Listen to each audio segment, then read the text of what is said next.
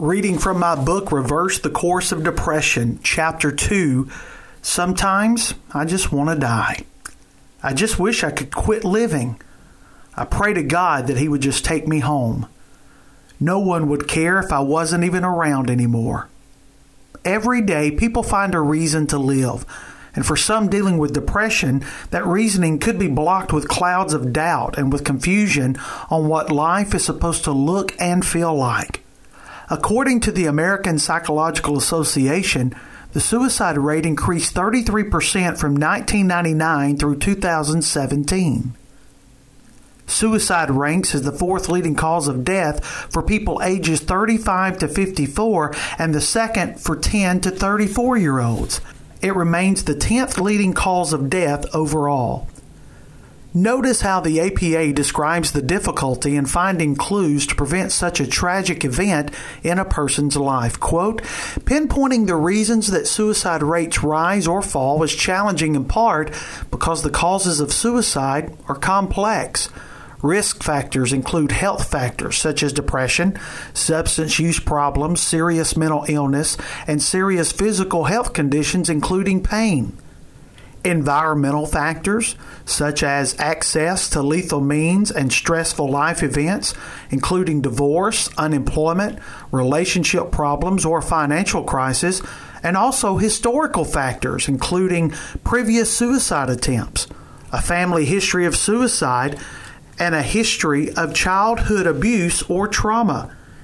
In total honesty and transparency, I was not living on my deathbed as some who are moments from taking their own life. I was not staring down the barrel of a pistol or clenching my fist full of pills in hopes of never waking up. But I did get so low in my depressive state that those thoughts crossed my mind. Every suicidal action that has taken place all began with one single thought.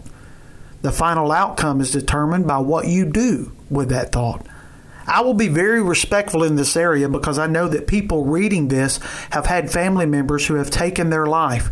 In fact, I truly believe that several people holding this book right now have attempted, if not once, but multiple times to check out of this place. This is not something to take lightly, but it is also an area that has a wide range from a single thought all the way to taking action. There are many people who will say they want to die but not really mean it. Well, not in the way you're thinking. Sure, they want to give up, but they really don't want to go through death. Yes, they may want things to change, but they secretly want to hang around to see how things end up. When those thoughts came across my mind, it was simply to stop the pain and embarrassment of what I had done. The decisions I had made brought a backlash unlike any other. It not only affected me, but it also affected my family deeply. Was I ready to stop breathing? Not really, but I was thinking of all the choices I had in making the pain go away. So it's not that we want to die, we just want to feel better. And if we allow the thoughts in our head and our emotions, they tend to dictate our outcome. It can be tragic. That's why we must take every thought captive, process it, and determine what we need to do with it. Elijah is a man that could better describe what I am talking about here. He was a prophet in the Bible that had some big wins in his life, but he's known for a weak moment that almost took his life. His story is found in 1 Kings chapter 18. The story goes that Elijah decided to challenge some false prophets to see whose God was greater.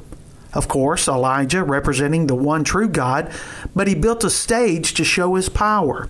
The game was simple.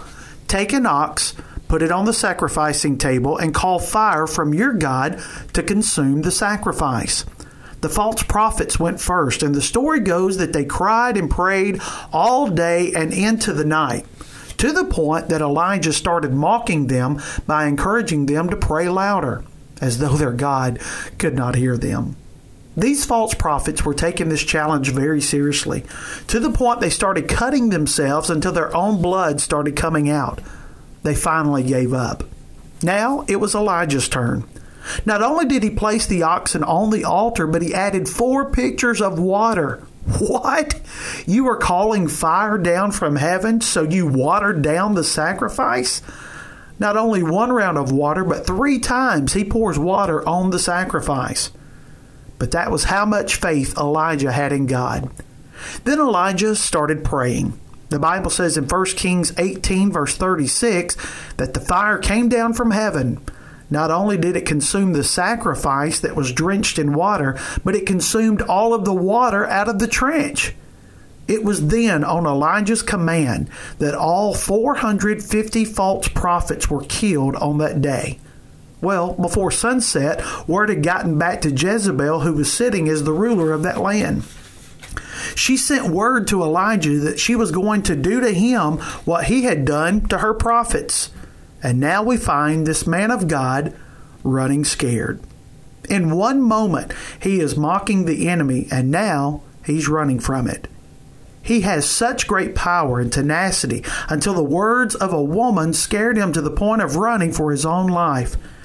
Jezebel represents power because of her position in the kingdom. Isn't it amazing how the enemy knows what voice to use in your life to have you running scared? Sometimes it's the boss who says he's going to fire you. It could be an ex-spouse who says she's going to destroy you. Or it could even be a hidden lover who threatens to expose you. By running, Elijah was saying that God had enough power to send fire down from heaven, but he wasn't powerful enough to defeat Jezebel. He is running because he is listening to the wrong voices. He is running because he is believing what he hears instead of what he knows. And he runs and hides under a tree, and that is the moment that this saved, scared man of God becomes suicidal. That's when he tells God to just kill him right then and there. That's what happens when an individual commits suicide. They start believing the voices they hear instead of trusting what they know. Voices that say you will never amount to anything. Voices saying you will never bounce back from this. Voices loudly proclaiming you are doomed. But I don't believe Elijah really wanted to die, mainly because of his actions. His mind is saying give up, but his heart is telling him to run. His head is telling him to ask for death, but his feet are moving to keep him alive. If he truly wanted to die, why not just let Jezebel do it? She already committed to the act. But this is what I want you to get from this chapter. What happened to Elijah is what is happening to you right now if you are having suicidal thoughts. He didn't want to take his own life. He just wanted to stop living in fear. He didn't want to die. He just wanted the situation to change. You don't want to stop living. You don't want to leave your family and close friends that you love. You certainly don't want to go out like this. Just admit that you're just wanting to stop living in fear. The fear that you will never get better. The fear that life will always suck. The fear that your enemies could be correct and that you are not worth it. Fear that you will not be able to live a productive life. Fear that the drugs you can't stay away from will eventually kill you. Fear that you will never measure up to the expectations of others. Fear that your mistakes are too far backwards for you to come forward. Fear that your past decisions have ruined your life forever. Fear that your current state of life is going to be your forever state of life. The reason thoughts of ending my life even entered my mind was because I started believing the voices that I was hearing. People who said I would never be used by God again. A church secretary who said she would make sure that I never preached in church again. Elders who would call or show up at a church that I was visiting to make sure I did not get my healing. I wasn't thinking about suicide because I wanted to die. I was just wanting to stop living in the fear of what others were saying.